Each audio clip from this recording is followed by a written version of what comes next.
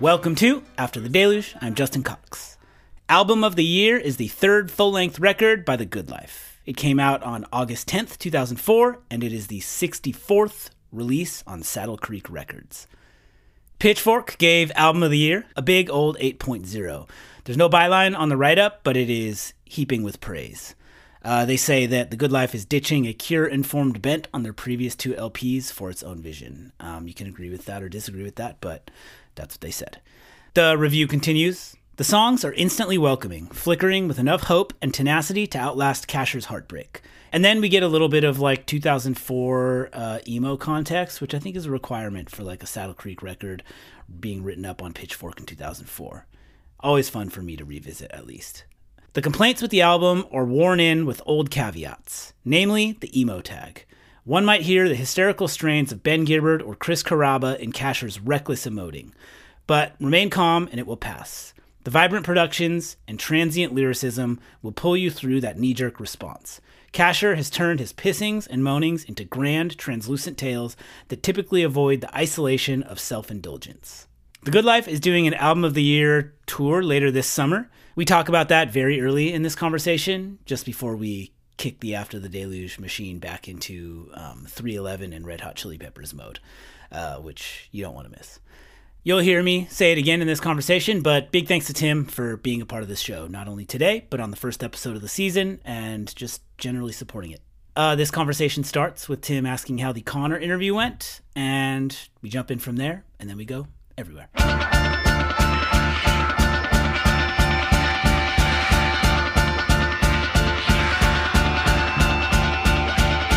Drunk at the bar, at last call. My baby is home on her night off. So I'm involved in a serious talk with a girl. Yeah, how did it all turn out? Turned out really great, really fun, just a perfect way to end the thing. But you want to talk about sketchy internet. I think Connor and I both had really sketchy internet, and in the end like put iPhones on the table and captured it on separate iPhones. And then but in the process of it, it was like a lot of like, I think he said this and I'm just going to keep this conversation going, and it was really good and fun, but definitely some tech stuff.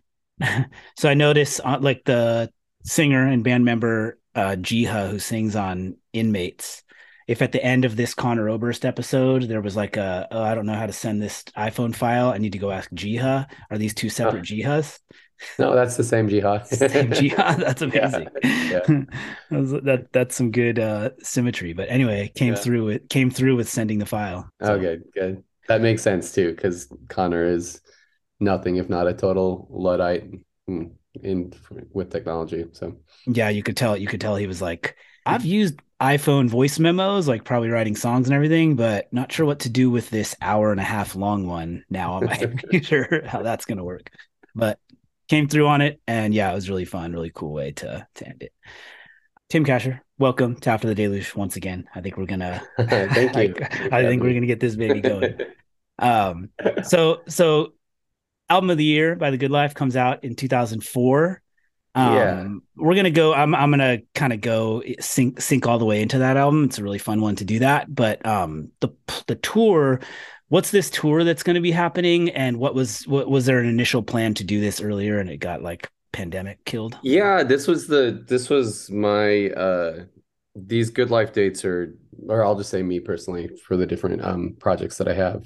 These are the dates that I had on the books in 2020. I don't even remember anymore. I think it was, like spring of 2020. Maybe another one was in summer of 2020. And there were other stuff. I mean, there were broader plans with Cursive and Thursday doing Mastica, but none of those were booked yet, so it wasn't as big of a deal. It was just kind of we just kind of had set a pin, and I don't know, like it was like fall of 2020 or something like that. But yeah, so these Good Life dates to perform Album of the Year these were the only like real things that I had to cancel because of the pandemic. So I voted. I kind of got off pretty easily from the pandemic. but Jesus, it's like 2023 now. It took us a while to, so the good life, we're just kind of, we're all good buds, but we also, like, life moved on for for the band, and it's been really hard to schedule. Yeah. Is your personality such that that tour had dates and gets wiped away? Is there sort of like a I need to close this loop and do this tour now and it's kind of hanging there, or is it just sort of like this is life and we'll book that when we book it? I think that all of those answers are correct.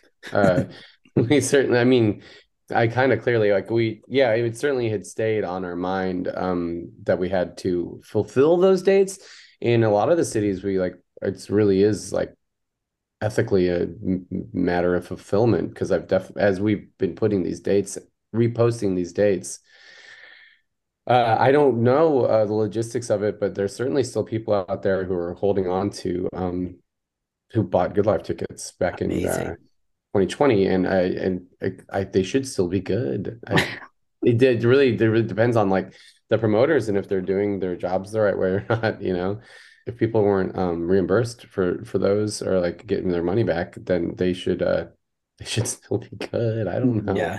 I mean, I hope so. I don't mean to laugh it off, because I think that's kind of a serious thing. Like, I know, let's see, if I recall, I think that only happened for me for had tickets for Tropical Fuck Storm, that got, canceled for the pandemic.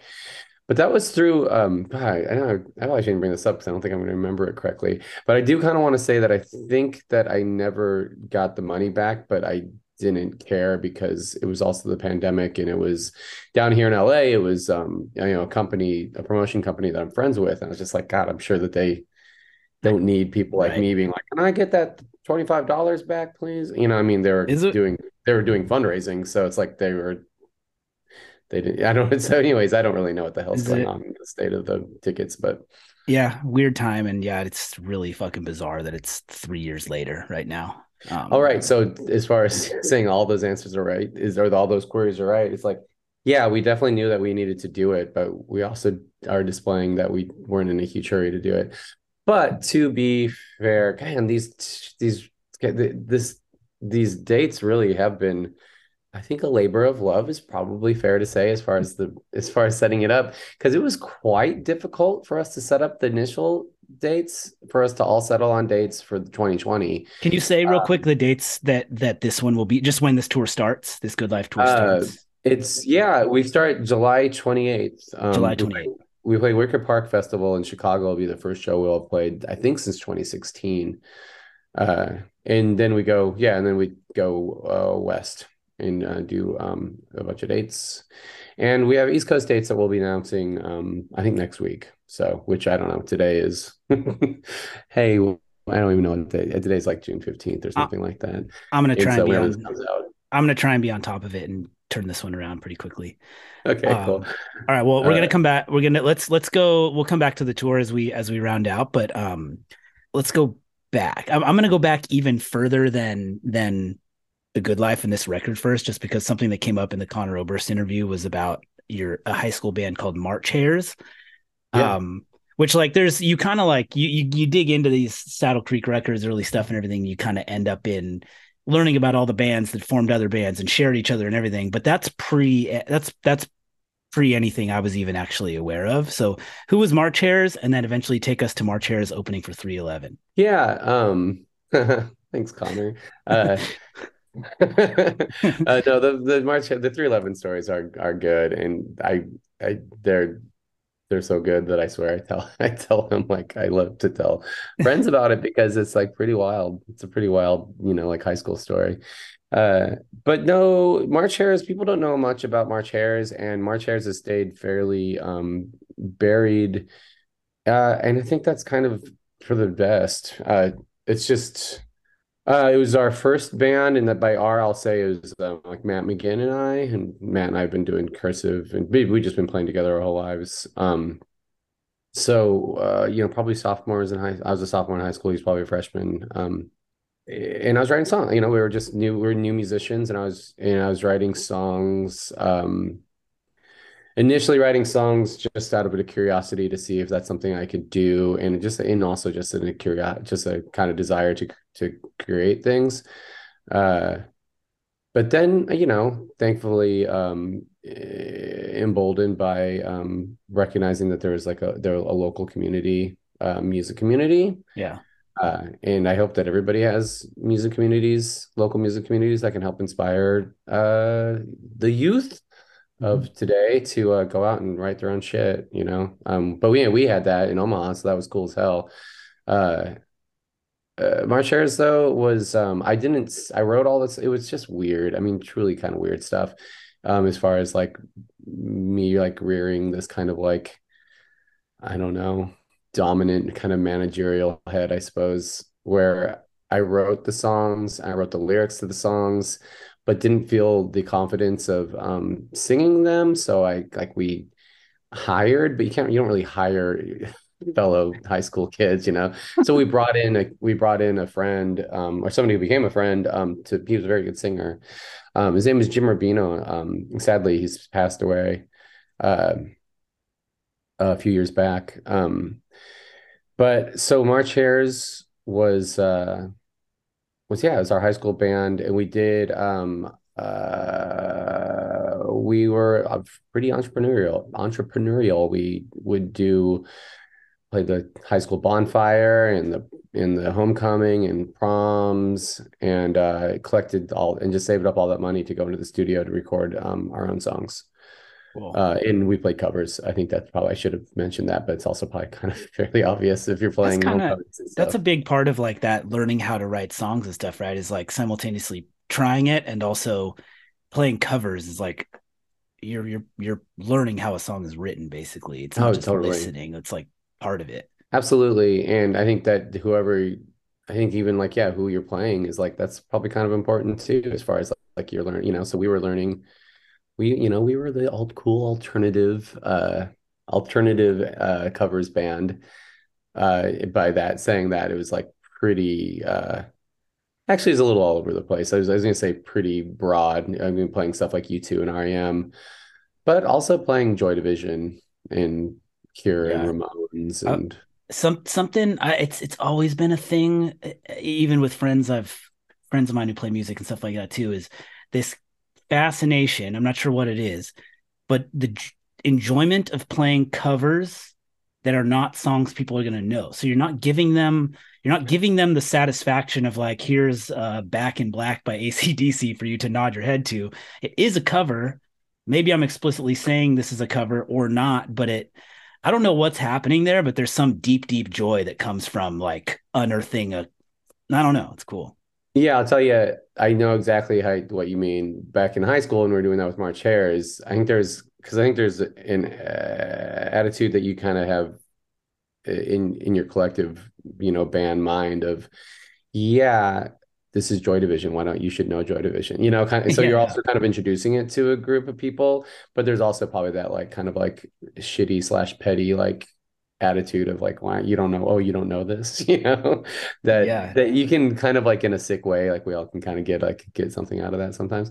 I will say that later in life, it's kind of the converse of that because it's a real bummer when you're a touring band and you try a cover out and then night after night, people aren't really responding to the cover, and you're like, what was the point of Yeah, this? no, I think even in the moment when you're doing it, it's only self-satisfaction and some kind of thing, but the people don't know it. It just might be one of your other songs that they don't also know, right? There is even as I say that, when I go to a show and it's like, oh damn, they're covering this right now, and I immediately have uh pleasure like going through my body on just a chemical level. It's like that's what it gives people. But it's something that like works against that, which I think paints a good picture of your band and sets you up as all right, so this band that you just described playing Joy Division deep cuts and experimenting with this music and stuff, opening for 311 in Omaha. And you talked about like a thing having a scene in your town that like incubates artists and everything like that, which I agree is really true. When you say that, I understand that as the venues and bands and people that would go on to be Saddle Creek, but this is really, really early. And so maybe it's some of that. Like, was 311 part of that? Like, where does March Hares and these bands kind of come in, and where do they fit in with that? I think that's cool and fun Yeah, and amusing. You know, it is fun and amusing. it's crazy and coincidental that these. Well, I don't know that it's just cool that these two bands come from this place, or these two scenes come from this place. You know. This is a moment of reflection for me because I don't ever think of 311 as being, when I say that there's a local music community that helped, that helped to offer all of us the confidence to go out and do our own shit. I never think of 311 as part of that. But to be fair, uh, they weren't part of the scene of which I'm thinking, like Yeah. the more underground. It's funny to say that in Omaha, but there was like more of an underground punk scene, and then there was 311 and like the 311. The way I can kind of like parse the Omaha music scene back then, and I guess even to this day to an extent, 311 was forged and was part of and forged what I considered more of the bar rock scene, and so back then, and I think even today, there was kind of like there was our music community, which was basically really like the older kids that like ultimately ended up embracing us younger generation, which was super cool. And I hope likewise we also continue to embrace younger generations than us. Yeah. And then 311 was doing things where I could tell all the bands that were on that from that side, because they were all 311. It did inspire a ton of music, but it was a ton of shitty music. I'm sorry to say. It was like all of these bands. I mean, seriously, like bring Peanut in here and he would be like, no, I totally hear you, Tim. Like, I agree, because it was 311 inspired a bunch of Omaha bands, like bar rock bands, to try to be major label bands. Yeah. Because 311, no, really, and listen, I'm going to give major props now. I've always said this about 311. I recognize that they can be kind of like unlistenable for a lot of people. They can write the hell. I mean, as a songwriter, as a fellow songwriter, and as a peer of theirs once upon a time, they can write the shit out of a song, man. Yeah. Look at them. They're a fucking top 40 band. Yeah. I mean, they can write a hook like crazy, and they're also insanely technically proficient, I know. so props to 311 in there in that way, like they really. It's very technically proficient, to the point that when I see a thing, I'm like, oh, I'm almost scared of how technically proficient that is. Like, so your almost inclination is to like reflexively deny it or something like that.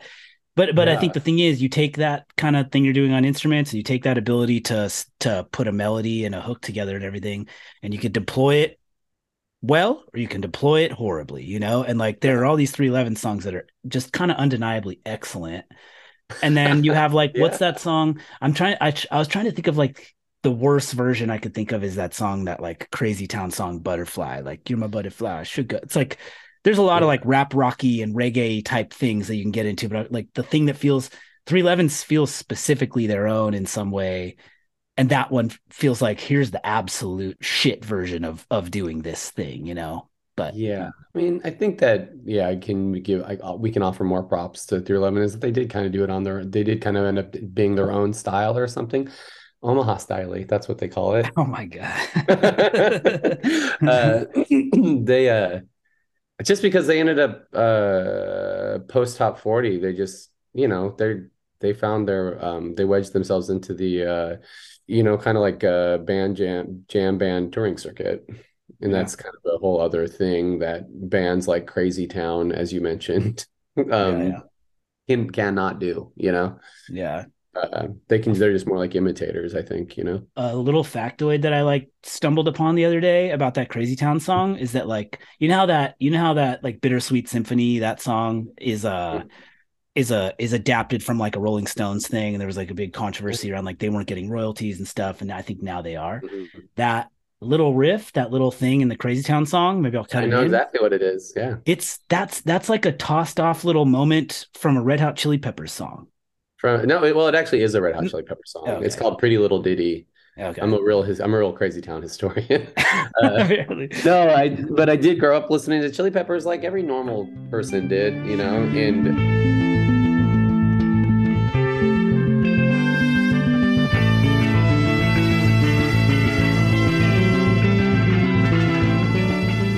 This is my theory on Chili Peppers. We are all Chili Peppers fans. But then like you kind of like similar to like astrological signs, you just like line up, you see like where you line up generationally. So I'm Amazing. Mother's Milk, like Blood Sugar Sex Magic cusp, like that's kind of like where I exist. And you talk to people 10 years younger than me, and they're going to be more about Stadium Arcadium or whatever, or my I wife, even 8 years younger than me, she has an affinity for One Hot Minute, I think it's called. I love This is the I one that love has One Hot Aeroplane on Minute.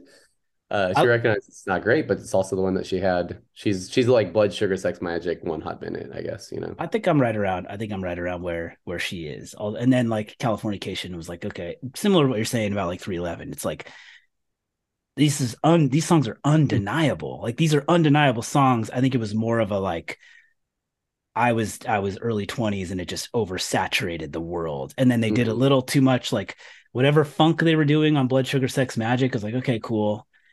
And then when I heard that, once I heard like dun, dun, ba, dun, ba, dun, dun, dun, dun, enough times, I wanted to die. I just was Yeah. done. And then I think Stadium Arcadium, I just remember thinking like, we've had enough. We don't need a double album from you right now. It was like if it was an insult. I was like, I'm not doing it. I'm simply not Yeah. doing it. And but I think you're actually right. It's like just a matter of what period you land on. And then also they could give you the like most delicate, beautiful melodic thing or the most like staccato funk like shouting thing. It's kind of Mhm. like someone saying they don't like the Beatles. Like if you say you don't like the Beatles categorically, you're just saying something more about yourself maybe, or you're saying you don't like literally like 30 different kinds of music, you know. Yeah. Yeah. There's a table of offerings there. There's something to like there, you know. I know we don't have to go off on Chili Peppers much longer than this. I think it'd be better to stay after 11 in Omaha. But That's true. I did see quick tangent. I did see Chili Peppers last year because to speak well on behalf of my wife Gwyneth, again, she kind of like had a real resurgence of Chili Peppers as an adult. And so I got her tickets to see because she wanted to see John Frusciante play. The band was amazing. I thought they were really sending a message because they came out, stadium show clearly. They came out and the first like 5, 7 minutes was just the three of them just jamming, playing just super. I mean, I was like, as a dork musician, I was like, these guys fucking rule. And Yeah. then Anthony came out and it became the Chili Pepper, and then it was the whole Chili Peppers thing. But I thought it was like I thought there was a message there, just for you like pieces of shit out there, like think looking at you, Tim Kasher, like we are still a fucking awesome, like we are major players and we can play the shit out of a song. And I was like, yeah, totally, you really can. Sweet. All right. Well, I don't have any Chili Peppers tattoos. if you did, what would it be? The mother's milk? The mother's milk? It would have to be something Mother's Milk, I think. Yeah. Yeah, yeah. Um, Sweet. So, all right. Wow. Hello. What's the graceful transition from there? Well, I could probably go back to 311 and the scene back then. We at March Hares developed like a decent little high school following, which kind of makes sense, just how I mean, we probably really actually weren't very good, but for high school kids, we gave off the impression that we could play okay, I suppose. And but we're high school kids, and so we just ended up with a bunch of high school kids coming out to our shows. It was like it became a thing to do. So we developed a following that was considerable enough that 311 noticed and started asking us to open for them. So then we became 311's like support act for a while, which was kind of funny. But 311, it really was a sight to see back then. I mean, like Omaha really gobbled it up. So much so that they had to leave and go to LA and become 311, become a very big band. They struck me as ready-made, perfect to parachute into LA and do their 311 thing. So legitimately, they were like a pretty, Yeah. like whether you like it or not, it was like they were a pretty stellar, well played, well put together band even back then. Connor described you guys in like very early Saddle Creek days while like kind of laughingly as like bratty little shitheads. Were you bratty little indie shitheads? Were you at these 311 shows like we're playing a show for people, but we're also like making fun of this band and just being bratty little shitheads? Or were you there? What was the feeling in the moment of what was like the calculus in your brain of like, we're playing these 311 shows and 311 is big in Omaha and we're playing them? Well, you know how fast how your aesthetic and your attitudes change like at lightning speed at that age. That's kind of like what happened. I mean, we were probably only opening for 311 for about a year or so, maybe even less. That I don't even know because it also time stretched so much back when you're younger, you know? Yeah.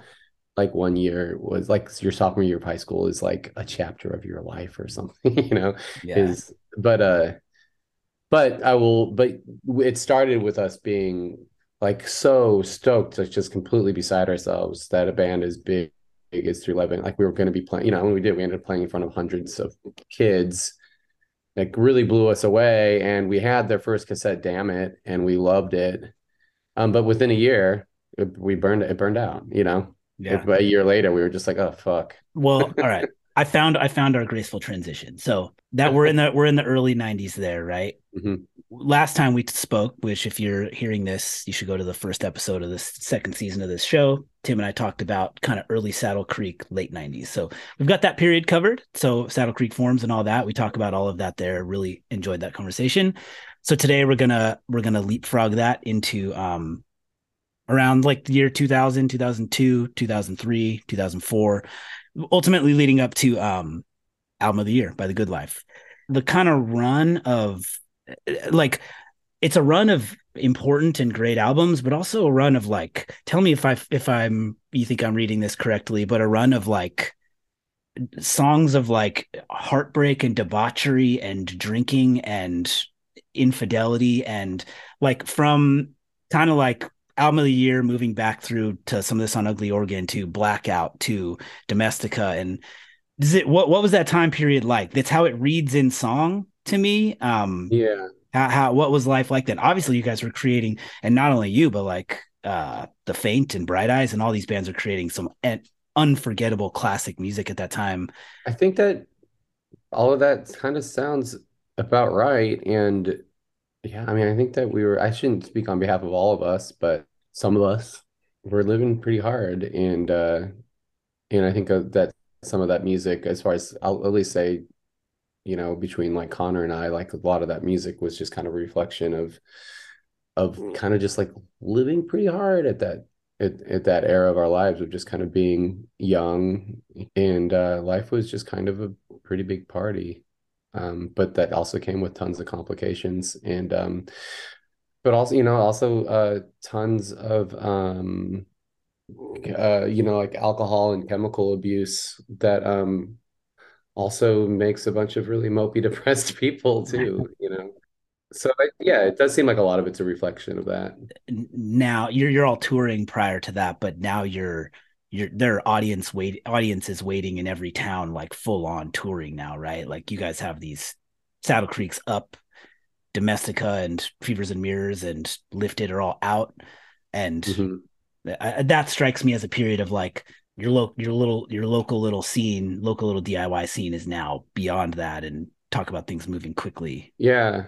Yeah, that pocket probably of like, you know, I guess 2000 to 2005 or something was I think yeah, everything moved pretty fast, I guess. I think that while it was happening, it's kind of this more like in hindsight, you know. I think while it's happening, it's just life and you were just kind of going through the paces, I suppose, to a certain extent.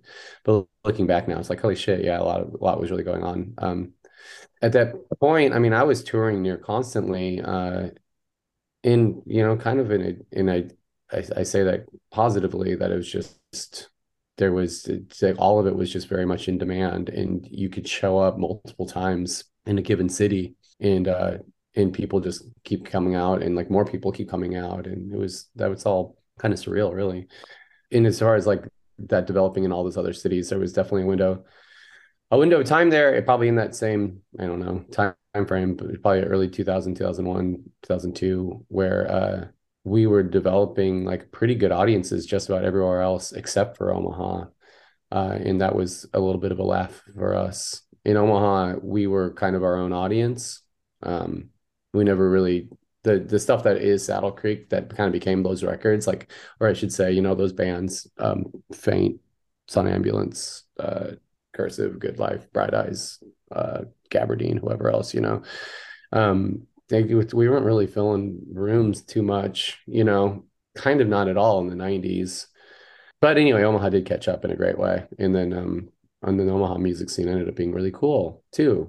I shouldn't say it was uncool before because they didn't like us, but it ended up being really it ended up being big, and that was awesome. That's kind of one of the things that I feel like I like to say that I'm personally proud of is just that by doing all that stuff, we also were able to give back a ton to the Omaha music community and like help it become something that, and I don't just mean like national headlines, but like the actual like brick and mortar of the Omaha music community. We're able to like kind of like shine a light on it. That's cool. So that's had a lasting impact on a local scene in Omaha. Yeah, yeah. I mean, Cool. I feel like in 2023, it's kind of back to the struggles of a local music community. Right. But I mean that a decade ago too. Like that's just so common. I don't mean that as an insult. It's just the way any local music scene is. It's a struggle. The first time that I met her, I was throwing up in the ladies' room stall. She asked me if I needed anything. I said I think I spilled my drink. And that's how it started, or so I'd like to believe. I think it's Blackout, then Ugly Organ, then Album of the Year. This is like 3 consecutive years these all come out. We talked about this a little bit last time. These are not just like, here's a handful of songs. That's all this is. These things all have like some kind of like binding feel or theme or maybe story to them. Does Album of the Year feel like the most sort of like locked in concept of all of them? Like, what did you write track one first and then build a world and a story around that's all tied together? How did this album come together, and the kind of concept behind it? It started how any of my records start, which is just starting to amass songs, but hopefully somewhere along the way you start to recognize what you're doing with it or what's going on with it. And I think for album of the year, I was able to catch on to it a little bit sooner, but probably not all that soon. A lot of it was, I think, still kind of the way that concept albums tend to work for me. Uh, they become conceptualized after the fact. And the album of the year would be no different, except that the concept whole is a little more watertight because I think I was kind of mentally made abreast of what I was kind of working toward. Maybe a little earlier on, but a song like Album of the Year, my memory of that is that was written a little bit later, in probably late enough into the writing process that I already had the concept, and so I was Okay. able to write I was able to write in that I'll write the album of the year. Like I was able to like It sets build yeah, the yeah. concept and set the We scene. make love in the afternoons to Chelsea girls in Bachelor number 2.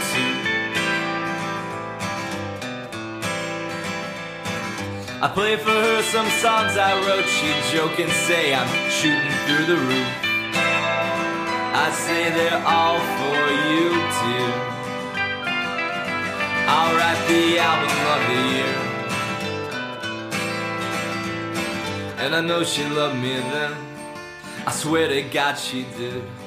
It's the way she bite my lower lip and push her hips against my hips and dig her nails so deep into my skin. Is it correct to say that this collection of songs goes month by month, starting in the springtime, and tells the story of a year? Yeah.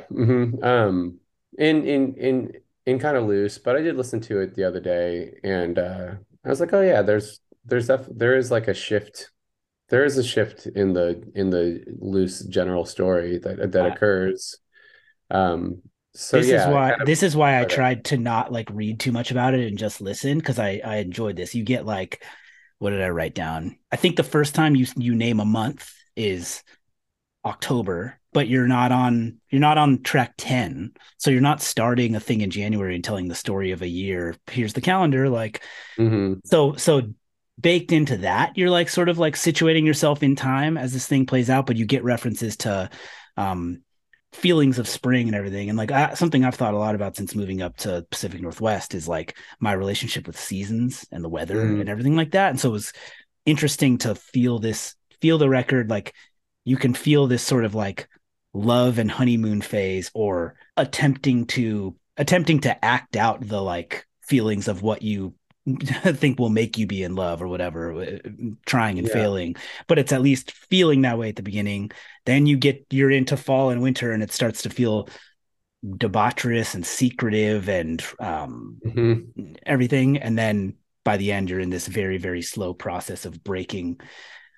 Like in addition to the narrative arc of this, what the songs tell, like I could feel it was like I was like trying to pay attention to the feeling of the year passing, and like, which I'm from California, it's not a thing I really ever thought about, but like have thought about a lot here, and so it's cool to listen to that record that way. Yeah, it's kind of like broad strokes. I think that's kind of the way I thought about it when I was listening to it the other day. I was revisiting it after a really long time.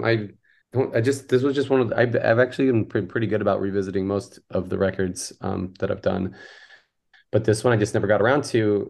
I think just because it was more popular, so I just know these songs better, and so it's less interesting for me to hear personally. Yeah. I'm more interested in hearing stuff that's like, oh yeah, I forgot about that, or you know.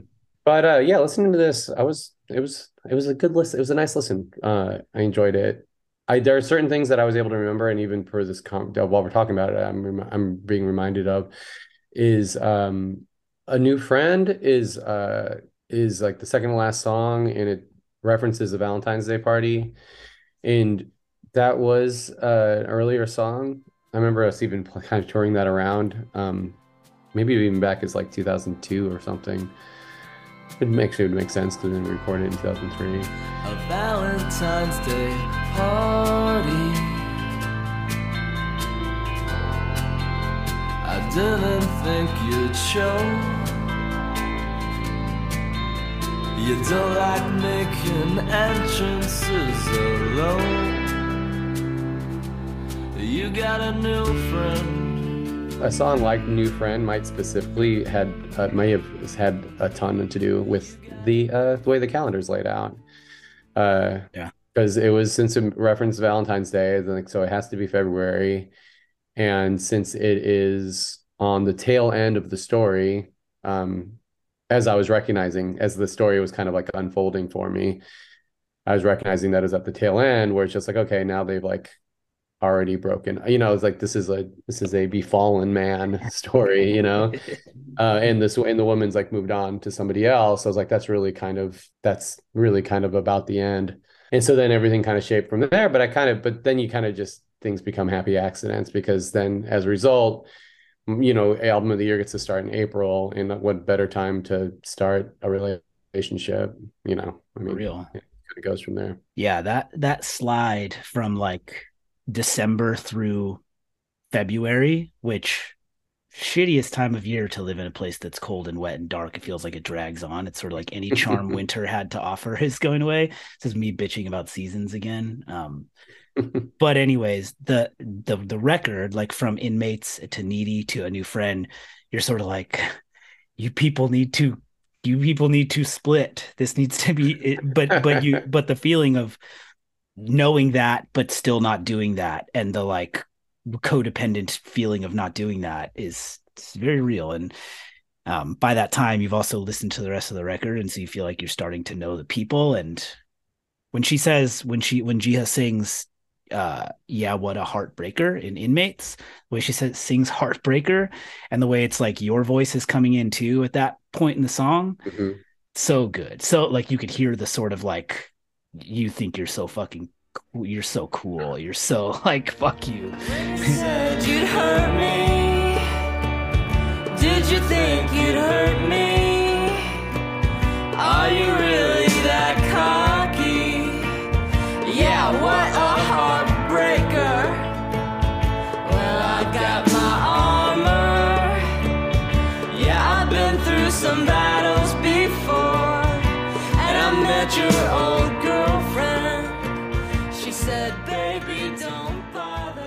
thought Jiha did such a nice job. Yeah. I really liked her vocal performance for Inmates.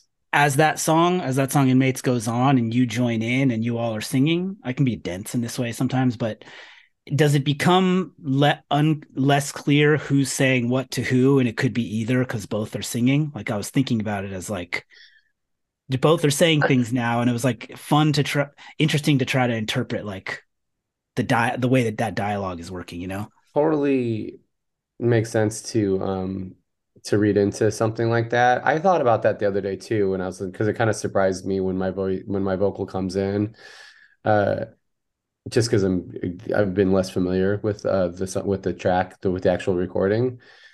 Uh I think that has more to do with it being a really long song and feeling like he can there gets to a point where it's like when is this not the good life anymore? Yeah, yeah. Uh I think it's really more of an aesthetic decision based around that. Like, okay, well, this is a song that I wrote, and these are the lyrics that I wrote, and maybe eventually I should show up and participate.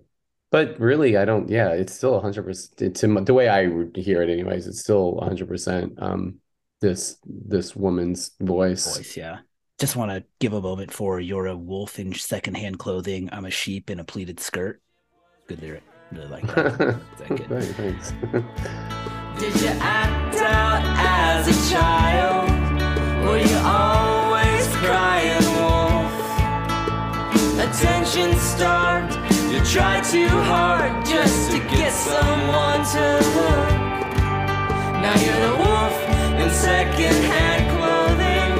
I'm the sheep in a pleated skirt. It's an awkward form of payback, but if it works for you, it works.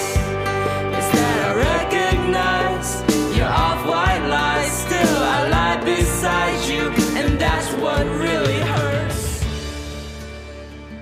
There's a certain element of this that feels to me like it could be Tim Kasher taking some experience he had in life and structuring it out in this way and telling the story. There's another one that could be narrating a whole separate story. Like I can hear this thing almost as a version of something that could be adapted into like a theatrical production or something like that almost.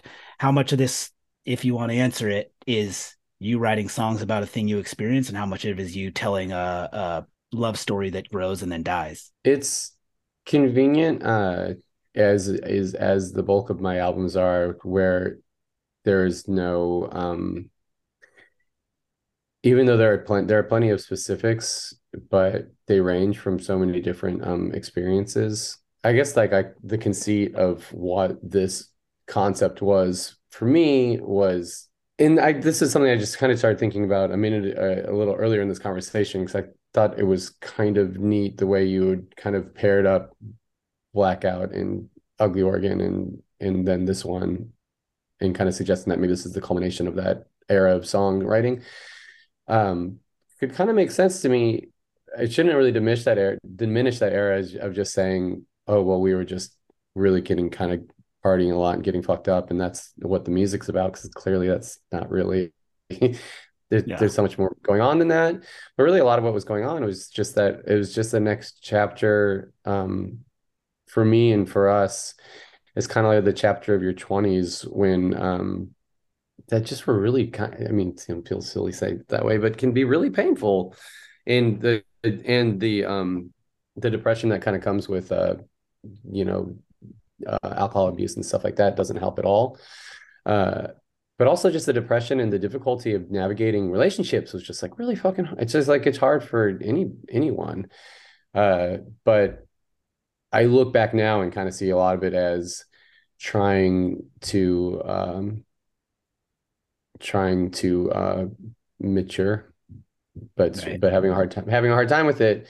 And album of the year's idea really is that I was on a bad run of dating people for about a year and then moving on, and just feeling really terrible about that.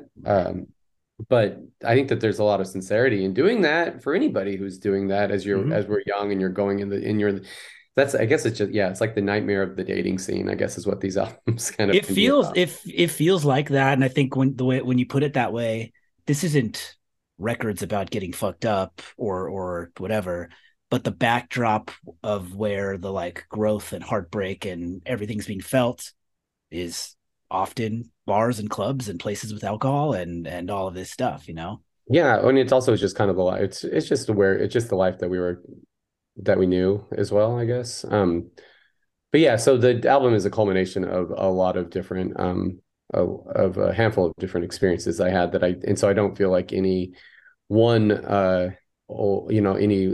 there's not like any specific ex-girlfriend that has to like carry the brunt of what this Right. album is.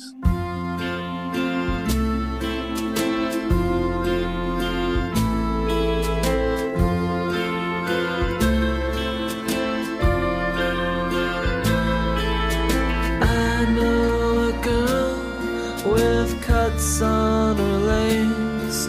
I think that she hates the way she was made, but we never spoke of why they were there. I just squeezed them and kissed them till we both felt a bit better. Like I really feel like I can envision the people in these songs on a stage, like when it goes from October Leaves and like the tone and feel of that song and the gloom that's starting to set in and where it leaves off and then hops into Lovers Need Lawyers, like that feels genuinely like theatrical, like almost like a darker like bar backdrop crumbling love story version of the way like a scene in like a thing that would happen in like Greece or something, like, oh, I'm longing and pining for love, this ends, cut over to this, and it's boom boom boom this, like it genuinely feels that way to me in a way that I've increasingly enjoyed as I kept listening to it.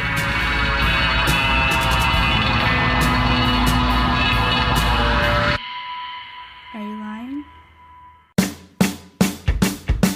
I swear to speak the whole truth, nothing but the truth. Oh, so help me God, I wasn't cheating on you. Yeah, I got a spotty record, but I've been renewed. My first response to that is that I like musicals a lot, and I have a tendency to kind of write in musical ease a little bit, musical-esque a little bit. I can see that. And I think Lovers Need Lawyers is pretty spot on as far as the chord changes and the chord changes in that and the melody that has to be the way the melody has to like careen up and down on those Yeah. chord changes. It's very musical it in a is. way that a lot of people fucking hate, but not saying like people specifically hate that song, but like people just kind of hate musicals and hate that kind of songwriting. But I love it. And I also love Billy Joel, like Yeah, yeah. as somebody who's like a very musical songwriter.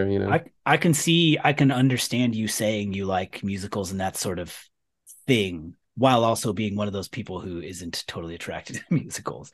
But I went to a musical the other day that my wife danced in and it was loved it. I loved it. Cool. It wasn't like just a production of one musical. It was like an original thing that kind of told a story over a couple of years, but it was Nice. exactly what we're describing. It was like set me up for this one thing so that I can hear like this other a choir burst out from the background that I was like, oh Mhm. damn, I forgot you guys were back there. And then are there any favorite musicals of yours? No pressure. I no, I mean for musically, I love Chicago. As far as content, I really love Cabaret. Yeah, But yeah, there's a lot. I mean, I love Grease. I love this West is Side Story. that's a fun parallel is my wife's version of your Good Life tour getting canceled for COVID was she was in a thing of Chicago that was like supposed to go like it got canceled 3 days before it was going to start, and so that Oh, never happened. And nuts. this play that we just went and saw was them 3 years later doing a whole different thing, but the intro, the like overture to start the production was the intro to Chicago, and then it like petering out and dying, and then the whole play plays out after like Oh that. shit. It was cool. A part in the middle that really got me on this record is when let me see which songs it was again. It feels brutal but very real. Oh yeah, You're No Fool. You're No Fool. At first I was like, I feel like we're changing from first person to third person in ways, and then I realized like, oh wait, we're bringing like sisters and husbands and cousins and brothers into this shit, and the line "he's not so bad and he's all that she has" is like some ouch, but is exactly the way the world works. Like you're not contemplating Yeah, just yeah. you and your own relationship in a vacuum together. It's like other people seeing other people and other people talking about other people and I saw your lover at the venison, having dinner with his ex-girlfriend. I asked your cousin if your man's alright. He's not so bad, and he's all that she has. So why fight? Oh, no. so is the plan will it be like Good Life gets on stage for this tour and starts with album of the year and runs it through, or what's the plan? I think so. Oh yeah, certainly we would certainly feel it appropriate to play front to back. We contemplated maybe starting in January and ending in December, or something like that, just to kind of change up the set list a little bit. But I think for people who grew up with the record, that's not the right way to play it. I think you're right. I think there's something in the idea of, not to say that the song album of the year is like all people want to hear. I think it's not that case. I think it's like sets up this whole album, but it is the most popular song on the record. And I heard this thing that I love that Vanessa Carlton song, the I will The walk a thousand Yeah, yeah. miles song. Making And my then way downtown. exactly. But that's one where I don't want to say this in any way kind of way that docks her, but if I was going to the Vanessa Carlton concert, that is what I'd be waiting for. And apparently she played it first and is like, you heard it, clear out if you want to clear out. The rest of this concert is for people at the Vanessa Carlton concert. Wow. Some kind of bold move in that. I think that is a bold move. I can't help as a songwriter to feel like if I have these people in a room and I have their attention for the next hour, I want to play them some stuff, like I know, I want to play them some stuff and see if they like it. It's like, I oh, well, know. if you liked 1,000 miles, you might check this one out. But she's probably also gotten burnt by it to the extent where she's just like, I know that they don't listen, because there's that problem too. We all know that. It's you guys don't have this. You guys, that's one meteoric thing that someone might be able to call her a one-hit wonder. No, I'm not. Hmm. That probably gets annoying. Whereas Hmm. I don't think the Good Life and Cursive and you and generally have that. So I don't know. No, you're right. And so I don't even know what that experience is like, really. It's like she's dealing with like, like if you're like looking at the stats of Vanessa Carlton songs, it's probably like 1,000 miles, 280 million plays. And then the next song is like, you know, 1.2 million plays or we're something like we're checking it out right now. that. 647 million plays. Oh, Damn. And the next one, track one, has 19 million. So 1,000 miles is track three on that. yeah, yeah. Yeah, my college dorm roommate got that, and he listens to a lot of music I hated, and was generally and so, but I got a pretty. If I start to like a thing, I allow it in pretty quickly. Like I might have like an initial resistance to something aesthetically or something, but loved that record. He'd play that record going to Nice. sleep. And that wasn't the type of music. He was like from Huntington Beach and loved to, like, the OC was a new show, and he loved telling Yeah. people he was from the OC, like Oh, saying it wow. that way. And it's like, come on, dude. But but Vanessa Carlton, love it. Um Album of the year. Have you ever heard of this is here's an aside, but have you ever heard of a like kind of cartoon, like it was one of those like Adult Swim type cartoons called Home Movies? Oh, I'm vaguely familiar with it. It's these three kids, and it looks like kind of this DIY cartoon, and the three kids are making movies. So you're getting the story of the three kids, but then you get the movie they make. And there's one episode Mhm. where they make a movie called Movie History, and the whole point of that thing is because they're like, we're making movie history. It's like a zombie movie or whatever, but it's like we're making movie Mhm. history. And so half the thing is like documentary footage asking like, how does it feel to have made movie history? And it's really really good thing. And that's what That's I good. think. There's a thing I love about the album title, album of the year, that does that. Like, What's this? This is the album of the year. That's what this is. Yeah, it was a bold and cocky move that we thought was just kind of like funny enough, just to be like, eh. Not that it's even a funny album at all, but it's just like I the think fact that that I guess that we could back it up with like that it was actually a concept about a year-long relationship and helped. absolutely. No, I mean that is what it is. You can say that, and then if someone's like, "Damn, you're just gonna call your album of the year," and be like, "Yeah, it's an album about something played out over the span of a year. You should listen." Do you have any feelings about like you make a thing like this and a lot of your stuff is hung together with concepts, and I'll let you go pretty soon, but whatever music landscape and how things evolve, people listening to full albums less often or listening straight through as often, or I don't know, does that enter your mind or your process or anything? Yeah, it's really a conversation that is pretty fairly present every time a record is being, every time that we're kind of like working on a record, which is I guess pretty much always for me. Um, I think about it a lot. Cursive's on one right now that we're kind of mixing, and I keep just going back to this attitude that I think is fair, which is generationally, and also this kind of can, you know, pluck one out as just old and crusty and fusty. But I grew up with records, and so that's what I write. And Yeah. and I think that's fine. And what I guess from there you don't have to be so crusty and fusty about it. I don't really require that people listen to what I do front to back. I don't Yep. get pissed about it. I recognize that people just hear a song they like and they hit heart and then they put it on their playlist and that's how they listen to music. I hope that they pick songs that I wrote. Like that's the kind of you just Yeah. kind of have to you kind of just have to roll with those punches. But yeah, absolutely. I still like the sequence of an album, like what goes on an album and the sequence of an album is still some of the most important decisions I make in my life. And that's like Yeah. not a joke. Like Yeah. it is. It's like you spend a ton of time on this stuff, and a sequence is so fucking important. And the fact that it isn't important and that when it gets out into the world, it actually really isn't that important at all, it doesn't really diminish it for me. It's like I still know it's super important because I'm still because it's important to me, it's important to the band members, the people I'm working with.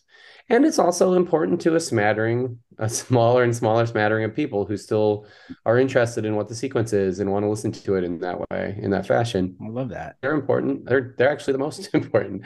Even though I'm very okay with and accepting of the playlist person. It's like Of course I'm gonna prefer the person who listens to an album front to back. it's like the reality is there. You're cognizant of the reality and the landscape and everything, but just you set yourself free with like, this is what I do and what I like to do. And I think it's like, not to make this sound like some grand mission or whatever, but I know that I love that. I love that feeling of something just flowing and sequencing in some way that, like, in addition to the individual songs, makes me feel something.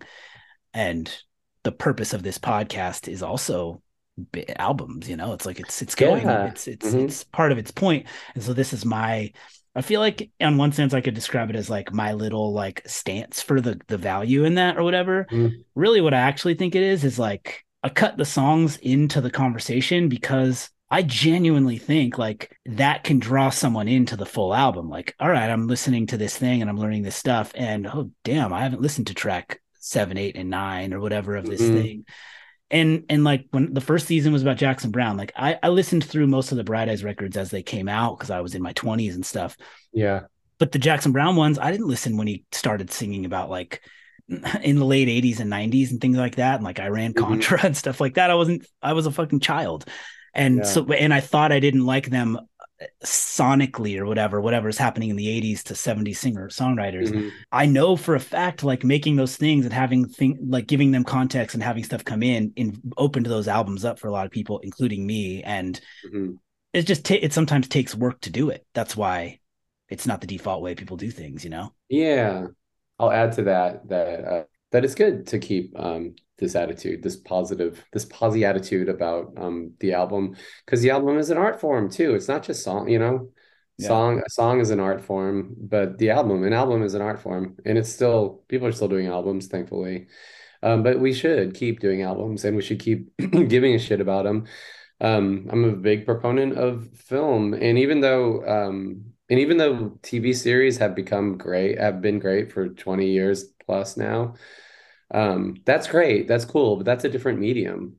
And I get a little bit batty when people, I feel like more and more people are like watch movies less because they just want to do TV series, you know. Thankfully, TV series are there's a lot of really good ones, so people Right. are still are, you know, and there's so much beauty to the TV series. Like it's just it's apples and oranges. I How get about it. that? So the medium of a story that's told in an hour and a half or 3 to 3 hours long or whatever, you know, that's the medium of film, and it's fucking great, and I love it, and I'll never stop loving it. And I think it's totally comparable. It's the same. It's the same with Yeah. records. I have a hard time taking when bands I like put out EPs, and I've done this myself. I put out EPs, you know, put out EPs or just singles.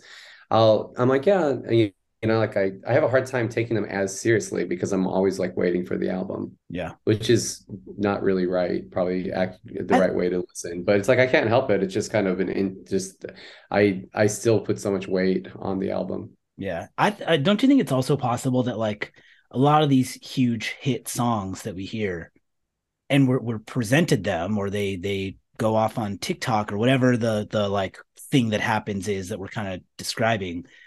A lot of those songs are also on albums, and I would argue that the artist who made it probably also cares about that album. It's not the Mhm. artist being like, albums are dead. I'm just putting out this one. I mean, it probably in some cases is. It's just anything has some like you're chasing money or whatever.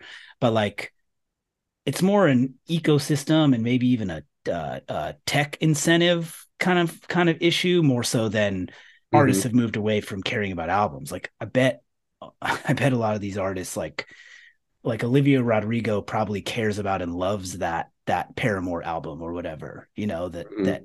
I don't know. But yeah, long live albums. Yes, I think yes. they'll be fine.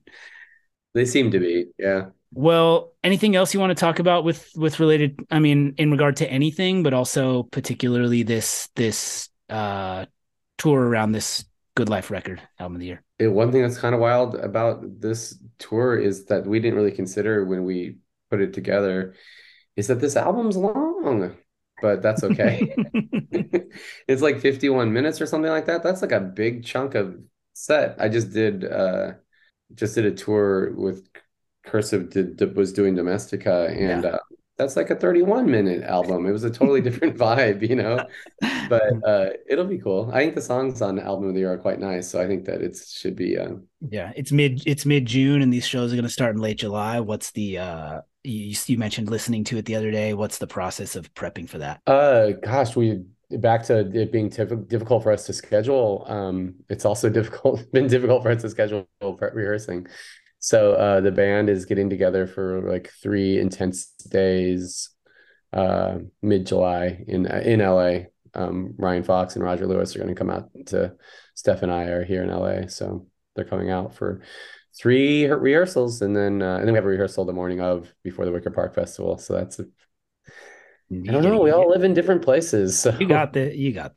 yeah, we'll be They're okay. those songs are deep in you. It's a matter of just having surfacing them. I think so. That's the right attitude. I didn't say it earlier, but some of those I was listening while doing some stuff last night, and some of those Ryan Fox like slide guitar things that happen sometimes as sort of soloish things and sometimes as like Mhm. textural things. It sounds so good on that record. Agreed. Yeah, Really cool. he's got a great creative mind. At least it feels good.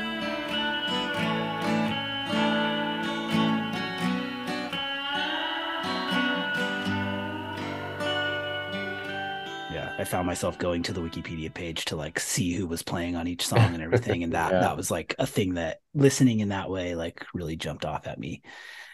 Sweet. So Wicker Park Festival coming in late July, and then tour dates after that. Do you know the Good Life site where people can find these dates pretty easily, or you? you can go to Sour Creek for this for sure. And then let me see. I know that Good Life does have a website that was. Let's see what happens. It probably wouldn't be as simple as no stuff. definitely not thegoodlife.com.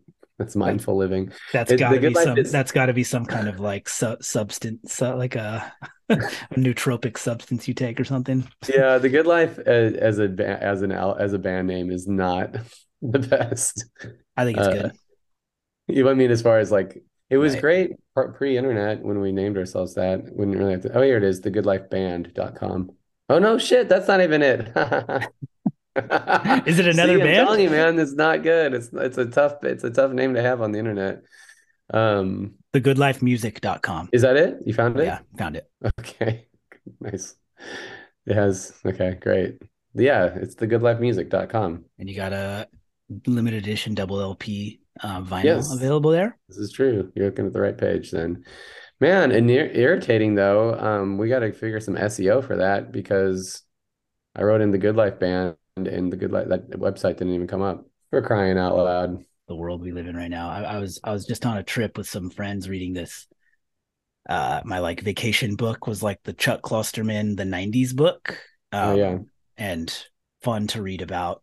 Just to read about the like processing what the internet, like the you're getting a lot of music and Nirvana and Tupac and politics and Ross Perot and all Yeah. that stuff, but then the internet, the like information superhighway internet, and like the promise of it and the fear of it and the just weird thing to read about now, Yeah. when like what you're talking about, like albums and songs and website SEO for your band and whether your band name works in that way and Mm. not what you want to be thinking about. It was an interesting time to I'm glad I'm happy with when I was born, I guess essentially uh as far as music is concerned because it's kind of cool to have existed both pre and post That's and to just kind of witness the differences and to get a chance to experience what it was like, you know, so if you as I become an older and older fogey to be able to be like to be able to have been doing it back when, you know, before. it's so real. Yeah. If you need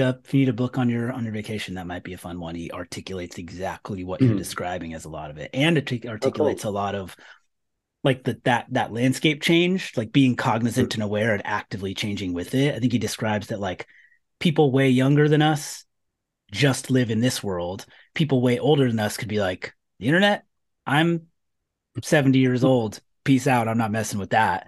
Whereas we did it, you know? But then also is talking about like the like sort of zeitgeist of the 90s and selling out and like the positive things that came from that in terms of like self-awareness and everything, and then the negatives that came with like appearing not to sell out while also kind of doing it. It's like it's not like Nirvana didn't sign to Geffen and have Yeah, right. videos on MTV and play those awards and everything, but like symbolically they were anti that, you know, and even kind of Yeah. lived up in a way, but it just was the product of that moment. It was like there is probably some level of burden or self. I don't know. Interesting book though. Enjoyed it. Yeah. Tim, thank you again so much. I Yeah, thank you. didn't say this earlier on the thing, but you coming on the series early on, there's no doubt in my mind that that played a big role in the way the whole thing rolled out after, and I'm really pleased with how it did. And so Okay. big, very cool of you, very and just appreciative. No sweat. What's the next album you're gonna do? So I finished Bright Eyes and I'm preparing it now, but I think it's going to be Against Me. I think I'm going to do the Oh shit. Against Me discography. That's the thought. Oh, I'm sorry, that's what you do. Yeah, you don't do album specific, you do discography, that's right. Yeah, but Yeah. I'll do something I want to do, like what I'm doing right now with you is Mhm. I want to allow myself the ability to just do some albums too throughout, you Uh-huh. know, like, Yeah, yeah. but I think I'll center it around like a run of a discography, and then just want to be able to talk about, even if it's a new album or something like that. It's like I love the idea of following this like this arc of someone's career, and I'm really Hmm. excited to do that with Against Me. Yeah, But it's a really interesting one. yeah, it's about as you talk about like societal pressure around selling out and things like that. That's Yeah. Yeah. and and that, yeah, but then yeah, just the ability to just pop in and do some other ones as well. And so that's a little bit of what this is. And I think that the Good Life tour and the like way this album is like an album in kind of the ultimate way was an awesome opportunity to do it. Cool. I'm glad. I appreciate you doing it. Thank you, Tim. If you enjoyed that conversation with Tim Kasher, check out After the Deluge on Patreon. If you subscribe there, you'll get a Bright Eyes zine mailed straight to your home, and you'll get every episode of this show early with no ads, and you'll get some extra ones as well. That's patreon.com/afterthedeluge. Not only that, you'll find a video version of this conversation with Tim Kasher there right now, and you'll also have a front row seat to the in-progress launch of Season 3 of this show. Thank you for listening.